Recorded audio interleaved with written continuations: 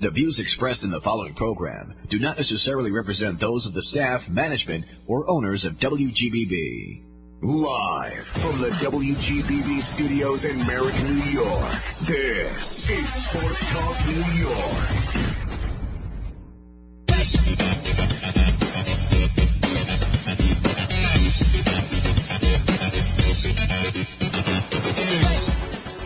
How about them New York Jets? Yeah, might as well start off on the right foot, Brian, right? Jets win today. Nice game. Beat the previously undefeated Philadelphia Eagles. And we'll get to that further later on. But good evening. Hello again, everybody. Welcome to hour number one of Sports Talk New York on WGBB here in Merrick, Long Island, New York. Bill Donahue here, taking you through the first hour. This is Sunday night, the 15th day of October 2023, in case you're just waking up. Our engineer, Brian Graves, is with us, as always, across the glass here. We've got a great show lined up for you tonight. Leading off, we'll welcome in the grandson of a great Hall of Famer. Branch Rickey III will be with us. In the second half, we'll speak to author Michael McCambridge about his new book, The Big Time. That's about the rise of sports in America during the 70s. Should be an interesting segment. So sit back, relax, get comfortable, enjoy the show. Great people, great stories up ahead. As always, social media. I'd like to remind you about that before we start.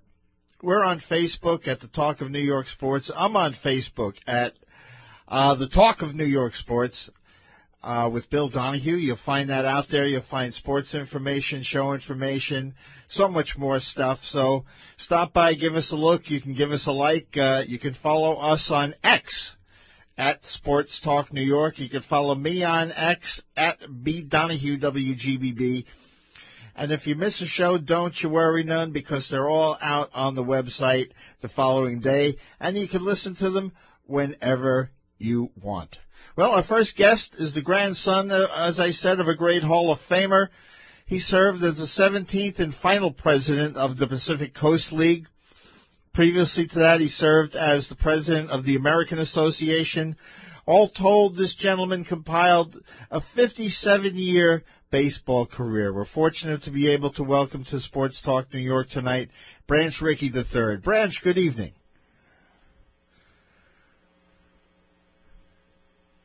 Branch, you with us?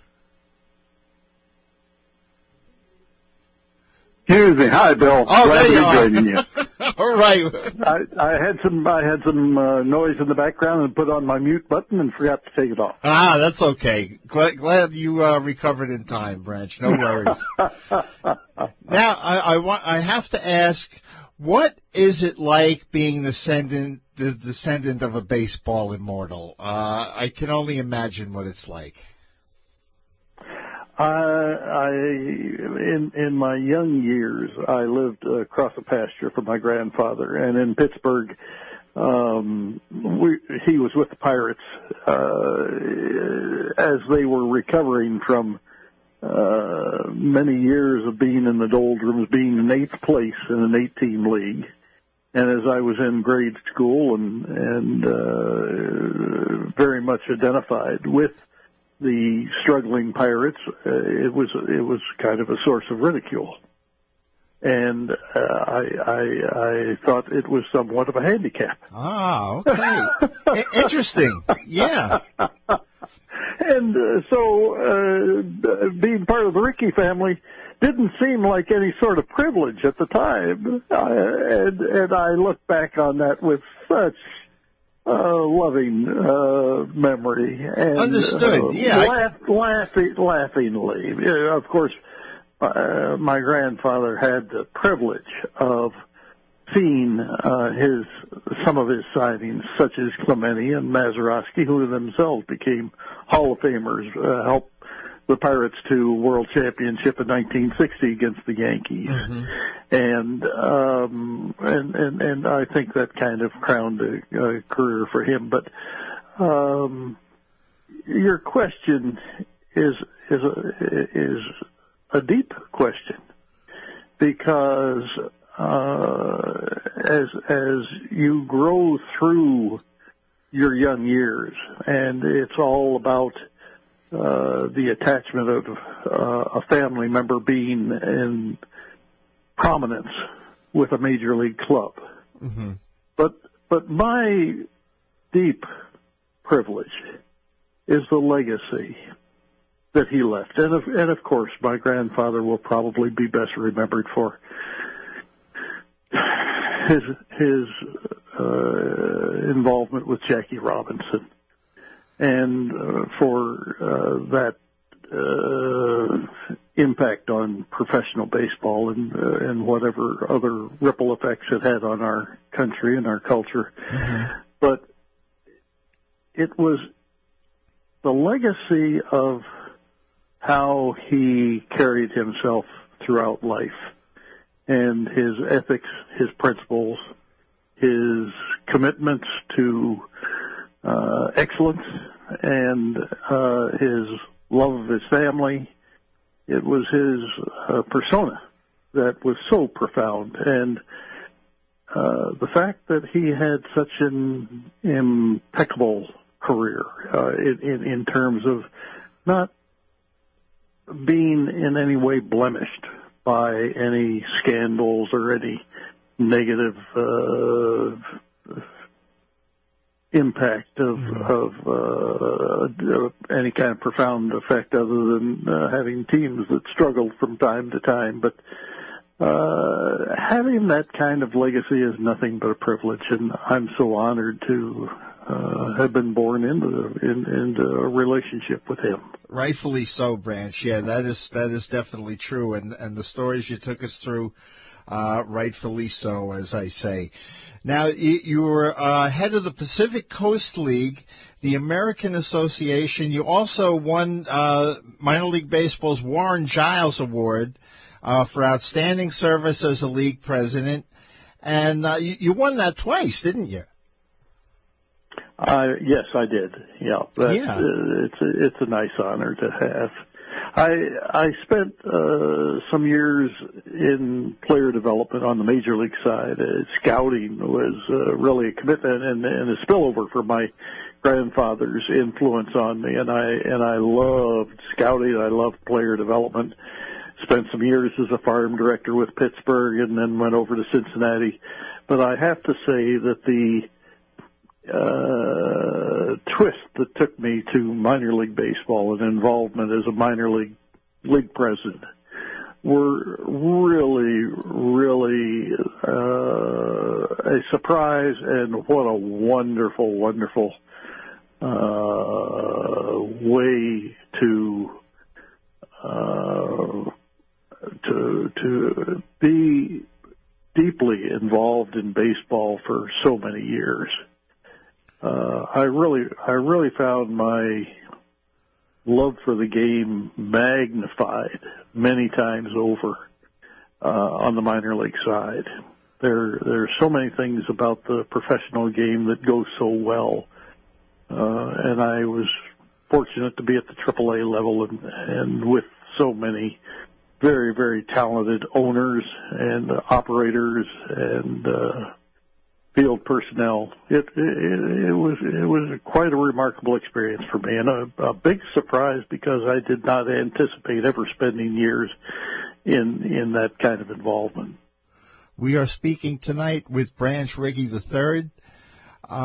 You did mention, Branch, you're in player development and also scouting. Do you feel that scouts should get more recognition than they do? Do you think perhaps a scouts wing in the Baseball Hall of Fame, perhaps, Branch? What do you think about that? Well, scouts are really at the core of the game of baseball, and they are so deeply imbued with the character of the game. And if you get the good fortune to spend time around longtime scouts, you really learn so much more about the complexion of the game. I was just very fortunate the years that I was scouting to run into many of the senior personnel that had come out of the 1940s, the 1950s, 1960s, and had been former players, most all of them. And the stories and the ability to spend time with them was really a privilege.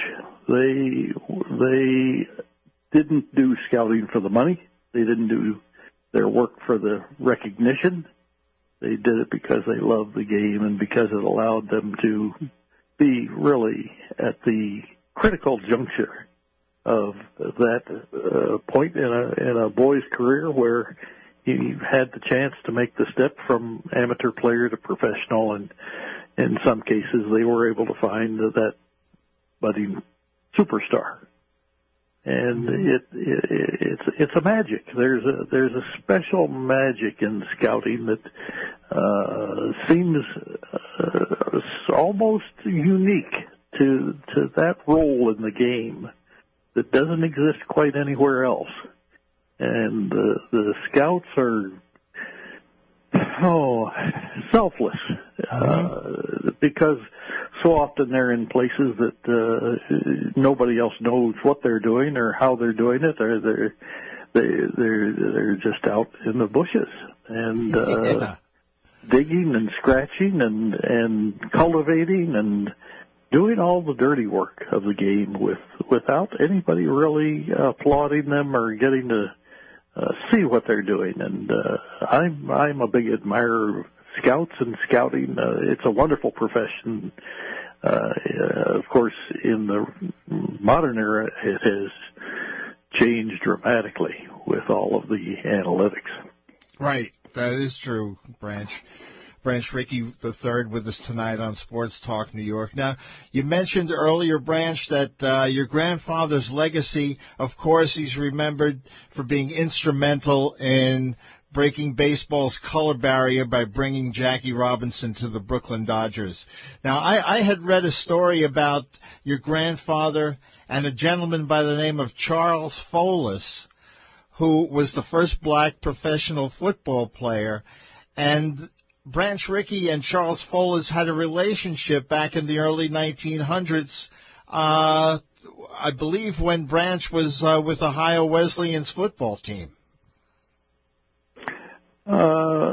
I didn't come to know that until many years after my grandfather had passed away. I had the disadvantage of not ever being able to ask him about it and probe into what exactly, how that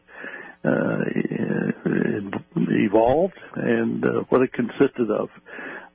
So I'm not well informed on that, but have read about it, and an amazing kind of coincidence on the football side, parallel to his involvement on the baseball side. Right. Yeah, that is true. Now, Branch was with the St. Louis Browns, where he had a relationship with the great George Sisler. He moved on to the St. Louis Cardinals. More immortal names brought up that he interacts with: Roger Hornsby and Miller Huggins. And what I did not know, Branch, is that your grandfather also contributed to the appearance of the two Cardinals on the bat, perched on the bat on the uniform of the St. Louis Cardinals, which is there to this day. Well, there was there's a folklore in our family that I had two. My father was one of 6 children. He had 5 sisters, and all of my 5 aunts were artistic.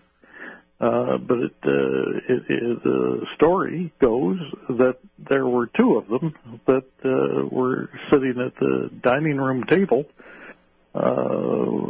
one summer, and they were fiddling around, and that they were actually involved in redesigning the Cardinal logo. Yeah. Such that they came up with a positioning of that long time, now what is a long time logo for the Cardinals. Mm-hmm. And what is so humorous when you think about that, nowadays, if big business goes out designing a logo, they might spend millions and millions and millions of dollars in coming up with it and test marketing it and trying to do just this and that to make sure that it is just exactly what the market needs and demands. And back in the 20s, this was done by a couple of pre-teenagers who were fiddling around with arts and crafts and came up with it in their dining room. Oh, and it stood the test of time, Branch. That's for sure. Yeah, it stood the test of time. Now, Branch Rickey also pursued the concept of a farm system with the St. Louis Cardinals, and that's another part of his legacy that people may not be familiar with. Well, when he came to the Cardinals, they were, a lot of people don't realize that in the old National and American League, there were 8 teams in the American League and 8 teams in the National League. And our national pastime for over 50 years, I'd have to stop and count, but our national pastime was played in one quadrant of the United States. Mm-hmm. The team furthest west in all of Major League Baseball was St. Louis. Right. The team furthest south in all of Major League Baseball was St. Louis. It was in the poorest market, or the team was definitely not prosperous, and it couldn't compete financially with the wealthier market teams, such as New York and Boston and Philadelphia and so forth, all the stronger metropolitan areas. There had to be some way for the Cardinals to dig themselves out and come up with talent. And so it was, I don't know that it was out of genius as much as it was out of desperation. That was something that my grandfather was good at dealing with. He had a background in the hillside farming of Southern Ohio, and he understood desperation. And he really was creative and adept at problem solving, and began little by little cultivating a system where he could gather players and develop them and bring them to St. Louis. And no one else was doing it at the time. And in fact, the commissioner of baseball tried to stop him at one point, feeling it was an unfair system and should be prevented. Yeah, good old Judge Landis, right? Mm-hmm. Mm-hmm. Yeah, it was Kennesaw Mountain Landis who saw a problem with Branch Rickey's farm system that he instituted, folks. And the rest, they say, is history. But obviously it worked, Branch, because by 1931, the Cards were the class of the National League. They won 100 games in 1931, won the World Series over the Philadelphia A's, and they started cultivating, as we said, as we use the words, players like Dizzy Dean, Ducky Medwick, Paul Dean, the Gas House Gang ball players, started bringing these guys in, right? Enos Slaughter from the minor leagues,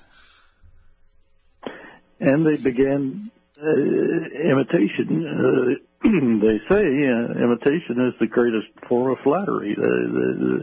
The other clubs started finding that this was something that they needed to get about doing themselves. I think the Cardinals won 6 pennants over a 20-year period, and accomplishing that from the marketplace that they were in was quite an achievement. Definitely. That is true. Well, soon Branch moves on to the Dodgers.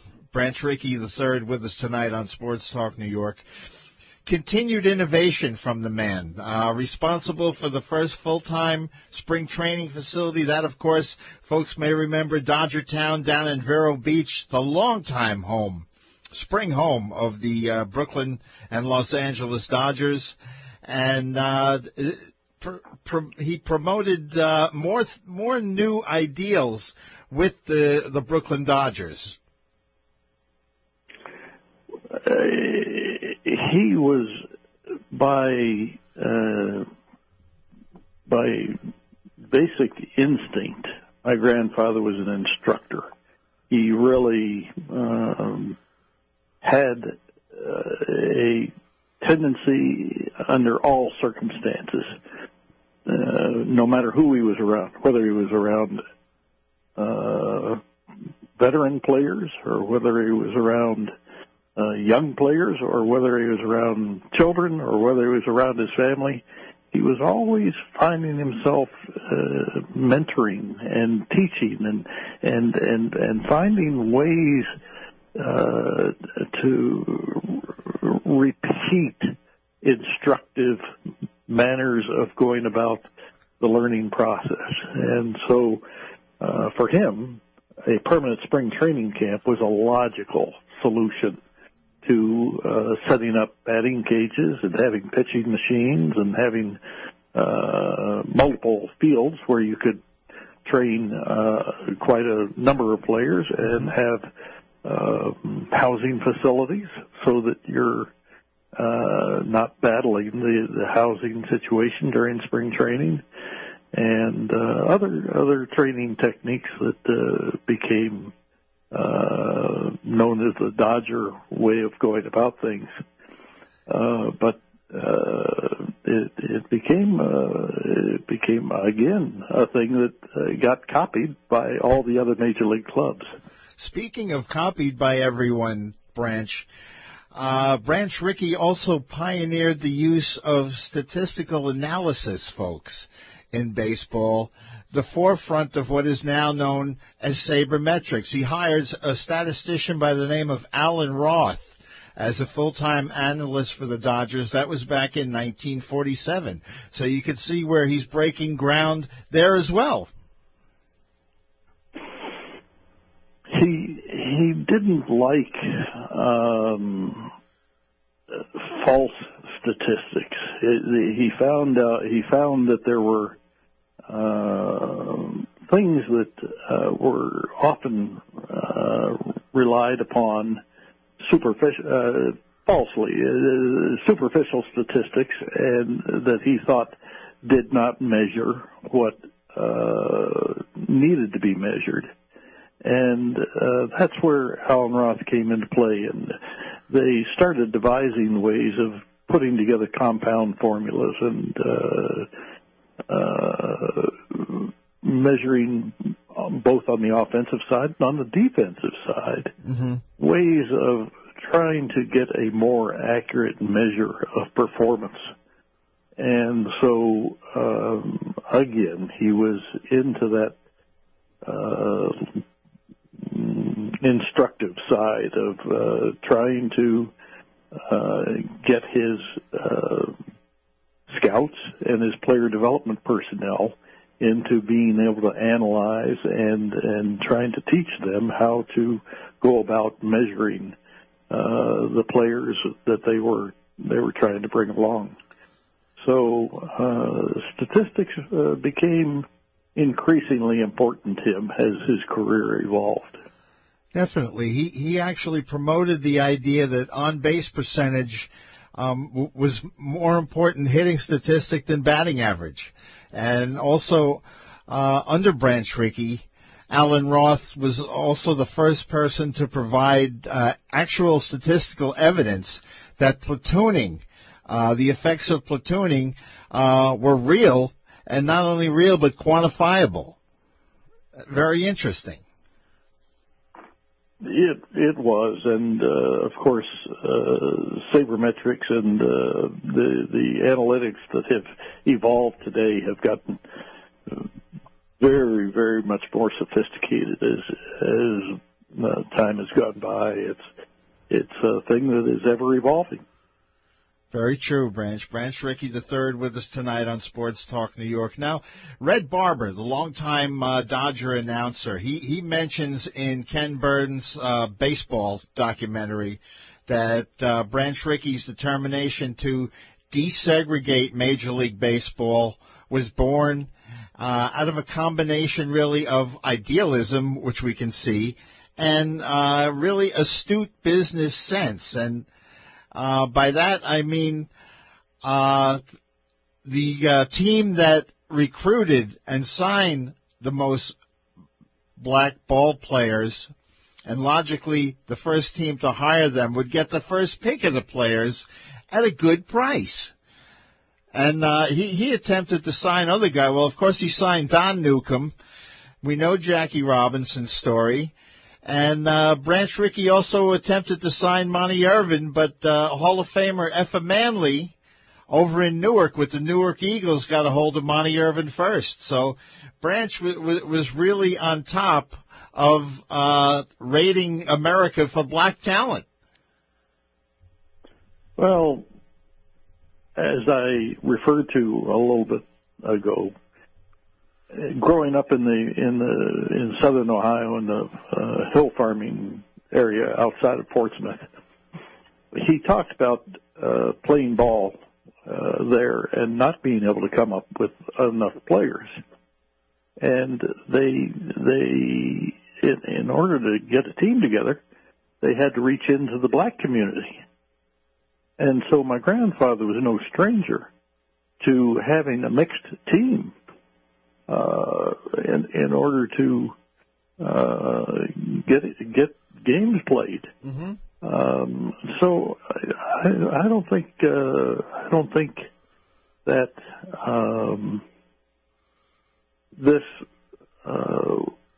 was anything but a constant evolution for him. And then, of course, he had in college at Ohio Wesleyan University, he had a talented black player on his team there as he was coaching the team, who again was just another example to him of the talent that was potentially being blocked from the game. That was a gentleman by the name of Charles Thomas, Branch. Charles Thomas, back at Ohio Wesleyan that Branch Rickey had on the ball team. That's correct. Who he maintained a friendship with over the years. Charles Thomas went on to become a dentist in Albuquerque, New Mexico, and he would pass through St. Louis from time to time when my grandfather was there, and they would get to visit during baseball games. But so my grandfather was not naive to the talent that was being blocked, and he was not naive to the character of the blacks that he had played with and he had coached. So there were some things that happened in his background that caused him to want to make an impact on that front, to see things change, and he set about to do it. He certainly did. I think the miracle, and I'm sorry to kind of force this word into the equation, but I can't pick a better word. The miracle that happened was that he was able to find Jackie Robinson, because it's just unimaginable that these two men came across each other at the point they did. Now, of course, it was a concerted multi-year effort on my grandfather's part to try to find that talented individual. And understandably, he came up with somebody very talented. That notwithstanding, to find Jackie Robinson is just another step altogether. Definitely. Because Jackie was what Jackie was. He was a step beyond. And these two coming together, I think you can understand why here we are over 70 years later, and Jackie Starr, there's so many athletes who in the 19th century in the 20th century, set all sorts of records in boxing and track and whatever sport you want to name. Jackie played so few years because he got a late start and was not fortunate to set many records. And he really was not on a plateau of so many of those incredible athletes of so many other sports. Yet today his star is still rising. It is unblemished. Perfect. He is a national hero, and with due cause, with great justification. But I don't think he would have been as great had he not come across my grandfather, who helped mentor that start. And I don't think my grandfather could have accomplished what he wanted to accomplish as successfully as he did had he not found Jackie. Wonderfully put, Branch. Wonderfully put. And we'd like to have you back again. We got a load of questions to further ask. I've taken far too long, but I really that's quite all right. Appreciate you inviting me on. It's been a real pleasure, Branch. We thank you for taking time out of your Sunday night to spend some with us here up in New York, and we will be in touch with you. Thanks for having me on very much, Bill. I've enjoyed it. That's Branch Rickey, ladies and gentlemen. Up next on Sports Talk New York, we'll welcome in author Michael McCambridge, and we'll delve into his new book about sports in the 1970s titled The Big Time. Stay with us, folks.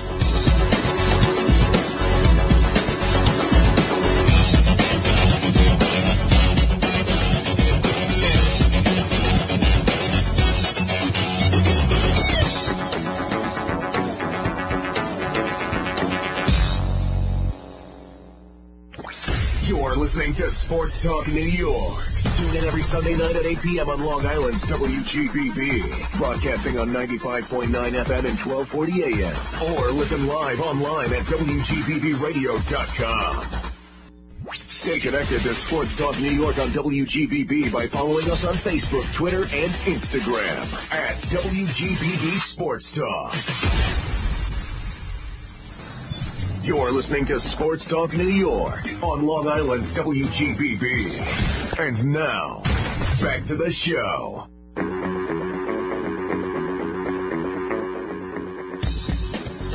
All right, ladies and gentlemen, boys and girls, we are back with Sports Talk New York here on WGBB.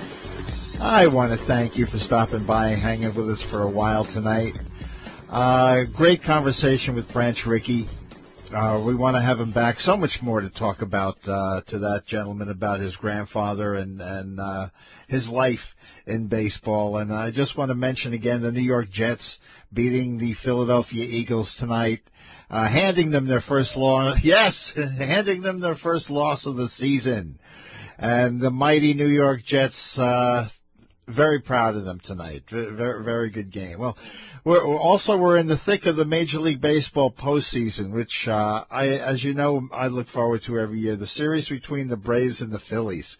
I just have to say that my disdain for the Braves is stronger than my despising of the Phillies. How does that sound?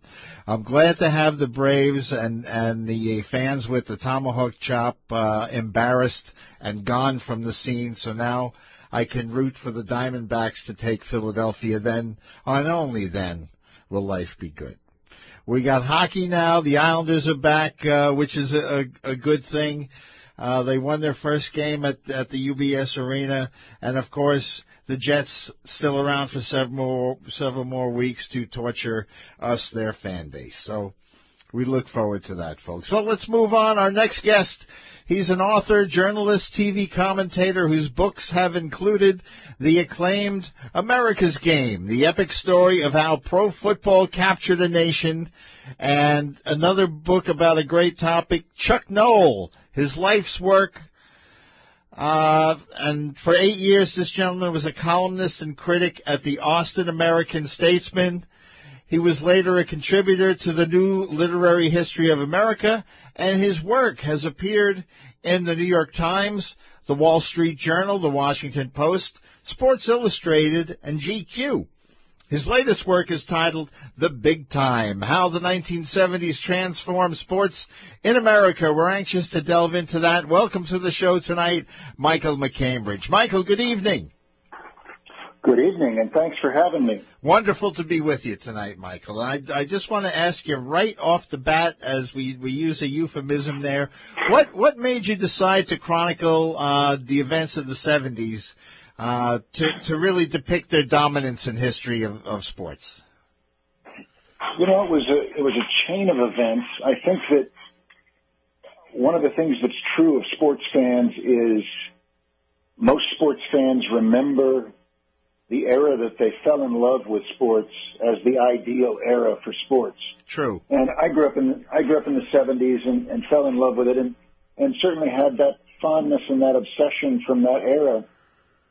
But as I got older, I saw the 70s portrayed, and largely accurately, as this time of long hair and low inhibitions and all of the crazy things that went on, and that much was true. But the more I learned about sports, the more I realized that in addition to, Yankees pitchers swapping spouses and things like that, it was also an extraordinarily influential and impactful decade for the infrastructure of American sports. Sports moving to prime time, starting with Monday Night Football in 1970, athletes getting a sense of their own autonomy from the dawn of free agency in baseball, integration becoming more the rule than the exception, at least within sports, and then, of course, women getting involved in unprecedented numbers, not just as athletes, but coaches, administrators, fans, writers. And so I felt like there was a broad social history to be written about what an important decade it was and how the 70s shaped the landscape of American sports even today. Good points all, Michael, that's for sure.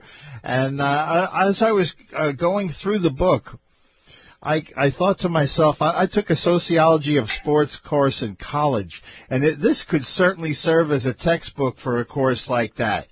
I was wondering if you've gotten any offers, or how would you get your book into schools as a textbook? Well, the first thing is trying to get the book into bookstores. Yeah, right. The textbooks would be great. The book was just published on Tuesday, so it's a little early in the game for hearing ancillary interest. But certainly the idea is that this would be something that would be of interest, one hopes, to people who lived through the 70s in sports and remember the details of just, from the beginning of the decade, how damn hard it was just to get even a final score sometimes, because you had to wait till the next morning's paper. And if you were in the East Coast or in the Midwest, as I was, you sometimes had to wait till the next afternoon's paper. So you would hope it would be of interest to people through the 70s, but also sports fans today who want to understand better how sports has developed the way they've developed and why it's like this today. We had something in New York a while back, Michael, called Sports Phone. And that took off. The book. Yeah. Sports Phone took off because it gave you at your arm's length to the phone, access to all the scores. And that kind of was the forerunner of the sports radio station. And, for sure. Something like that really was revolutionary. But getting back to the book, let's talk about some exemplary athletes during the decade of the 70s. I mean, we could go through the cover of the book and talk about Billie Jean King right off the bat. Yes, and I opened the book with the battle of the sexes between Billie Jean King and Bobby Riggs, because I think it was one of those sports events that not only captured the nation's imagination, but it resonated because who you were rooting for said something about what sort of person you were. Right. And, there had been a rise of what we know today as second wave feminism and women advocating for their rights to equal pay and equal opportunity. And as you may remember, there was quite a pushback to that. And Bobby Riggs stood out as sort of the reigning self-described male chauvinist pig of the era. And I can remember talking to Billie Jean King, who said that when Riggs beat Margaret Court on Mother's Day that year, 73, she was just coming back from a tournament in Japan, and she got the news of the final score and said, damn it, I'm going to have to play him now. Yeah. And I think that you would be hard-pressed to find an athlete who went into a contest under greater pressure than Billie Jean King did for that match, because she knew that not only was her legacy going to be defined by the result, but the entire women's athletic movement was going to be judged, for better or worse, fairly or unfairly, by the result of that match. And that's what I wanted to bring out in that prologue. That is certainly true, and all points viable there as well, Michael, about Billie Jean King, with the pressure on her going up against Bobby Riggs, and the words male chauvinist pig, I haven't heard that in so long, that and it really was used quite often back then, as I recall. But that is and so Bobby true. used it himself. Right.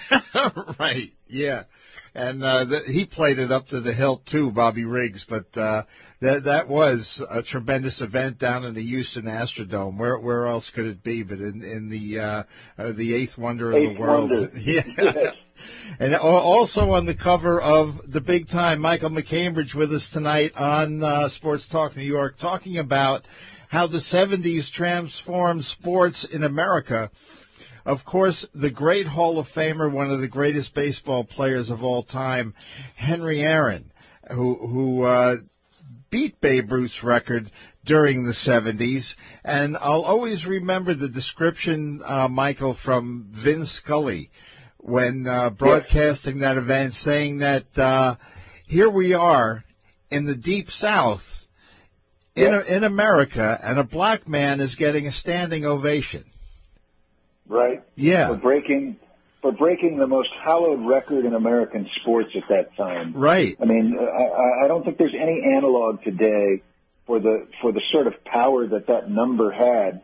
And as I try to point out in my book, even though Henry Aaron certainly had the support of a vast majority of the nation's sports fans, the letters he received and the death threats he received during the end of that home run chase, I think it put up a mirror that was to American sports fans that was quite disquieting and disconcerting. And Aaron's stoic ability and his resolve to continue in the face of all that was one of the defining accomplishments of the decade, and in American sports as well, for sure. So true. And also on the cover, somebody I'd like to mention is somebody who grew up just a few miles up the road from here, up in Roosevelt, the great Dr. J. Julius Erving with the ABA. The ABA was so far ahead of its time and so groundbreaking to really shake the NBA at its roots, to force these teams to come into the league, and the style of play, the run and gun, the red, white, and blue ball, the three-point shot. It was just amazing, and the doctor was at the forefront of that. Yeah, I think you could make a case that Julius Erving was the last truly mythic figure in American sports, because he was the last athlete to become a superstar without most of the country ever seeing him. You know, I grew up in Kansas City, and in the middle of the 70s, you have most of the kids on the playground, white, black, young, old, who their favorite basketball player was. The most popular answer would have been Julius Erving, and we'd never seen him play. Right. All we saw were the pictures, you know, the Stars and Stripes uniform and the mushroom afro and all the stories of what he could do, and it was so evocative and so powerful. I remember at the time, I thought just the name Nassau Coliseum in Uniondale, New York. It sounded like the most exotic place in the world. Oh, boy. And like 30 years later, when I was working on my book, America's Game, I drove by it, and I remember thinking, okay, so that's what Nassau Coliseum looks like. Yeah. Unbelievable, right? Yeah. Yep. And another picture off the cover was probably one of the biggest events in sports in the 1970s. I was in grade school, 5th or 6th grade, when Ali Frazier won, took off from Madison Square Garden. Everybody from Frank Sinatra was in the crowd that night at Madison Square Garden to see Muhammad Ali and Joe Frazier square off, and that was truly a momentous event. I think you would really struggle to think of an event that got bigger play beforehand. And it was, Ali Frazier won was a little bit like the Battle of the Sexes in that who you were rooting for revealed something about your worldview. And I think even more, the enduring thing about that was the first sports event that really underscored what a big business it had become. Think about 1971, both fighters were guaranteed $2.5 million. And that was, as they say, back when $2.5 million was a considerable amount of money for a night's work. Yeah. And that fight lived up to the billing. And I can remember talking, it was not that many years ago, to Bob Costas, and I asked him, of all the things you've covered, of all the things you've seen as a fan and called as an announcer, what felt like the biggest event ever? And he said, when he was in college at Syracuse, going to a closed-circuit telecast of the Ali Frazier fight felt like the entire world depended on it. And so many people from that time said the same thing. Yeah, closed-circuit TV. There's another term from the era, Michael, that you don't hear much of today. But also what your book brings out, and we're talking to Michael McCambridge tonight about his book, The Big Time, How the 70s Transformed Sports in America. The era really redefined the role of athletes in American culture. For sure, and I think, we see that with someone like Mean Joe Green of the Steelers, who very little was known about when his career began with the Steelers. He was never on national TV in college, playing at what then was known as North Texas State University. And, the first part of the decade, to the extent that anybody knew anything about Joe Green other than he was an excellent football player, it was that he was mean, just as his nickname said. And the striking thing was that Coca-Cola ad he did, that commercial spot, which was shot in Pelham, New York, by the way, not only humanized Joe Green for the nation's sports fans, but talking to Joe Green, he said, suddenly I had not just, these pushy middle-aged men coming up wanting my autograph, but I had grandmothers and kids coming up wanting to meet me. And he said that the thing that struck him was after the commercial, he became, in his own words, a nicer person because of, just because of the effect of people seeing this side of his personality. And so I think that was the dawn of the image manufacturing industry that went on in the confluence of sports and advertising. So true. And I bet you that's on YouTube, folks. Google that commercial, Coca-Cola, Mean Joe Green. It is a classic that will go down and has gone down in history. Now, also, Michael, spectator sports, all sports, became really a mainstream phenomena. It wasn't just in the niche of sports. It really became mainstream. Exactly, and I think we have to go back to the impact of Monday Night Football. When Pete Rozelle was going around with that package in 1969, the commissioner of the NFL, trying to sell it to the networks, CBS turned it down. They weren't going to preempt their ace lineup. And NBC didn't want to alienate Johnny Carson because he was doing the Tonight Show live then at 11:30 Eastern Time. And they had done, I think, one or two games that had caused the Tonight Show to start late. And Mr. Carson was not pleased. Yeah. But I think the larger conventional wisdom in broadcasting was that even though the NFL had been very successful and pro football was successful, that it was still too male, too marginal, too parochial to really succeed in front of this mass audience of network primetime TV, which was a majority female at the time. But Rozelle was convinced that the package could make it, and they signed the deal with ABC, which, as you know, had Roone Arledge as the producer, revolutionizing the way sports were televised. And from that first Monday Night Football game, the Browns against the Jets, Arledge made sure that ABC had personalities in the booth with Cosell and Meredith, and a year later Frank Gifford, and he made sure they emphasized the human drama, the narrative arc of the game and the conflict, and they did that marvelously. And that made Monday Night Football a sensation. And if you look at the history, a year later, the first World Series game was in prime time. In 1972, the Olympics goes to prime time every night. 73, we started with the NCAA men's national championship game in basketball in prime time. I think a case can be made that Monday Night Football's success moved all of American sports into a more central role in the popular culture. Definitely agree with you there, Michael. I mean, it not only brought you sports, but in the case of the assassination of John Lennon, there was an instance when Monday Night Football turned into a news broadcast and really brought home to America a horrible story. And that's how people learned about the death of John Lennon, was from Howard Cosell. All the more poignant because a few years earlier, Lennon had visited the broadcast booth, right, and was interviewed. So, yes.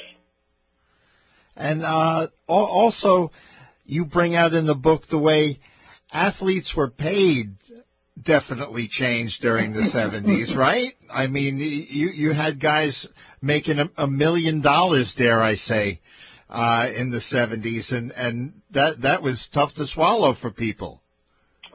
The thing that struck me, and I did like 300 hours of interviews for this book, but also combed through a lot of the journalism that was written in the 70s, and I stumbled onto a quote by Gordie Howe, who, as you know, came out of retirement after his Red Wings career in the NHL and played for the Houston Aeros in the upstart World Hockey Association. Mm-hmm. And Howe talked about in the 60s, when he was the biggest star in hockey and winning Stanley Cups and MVP awards, he still had to work in the off-season to make ends meet.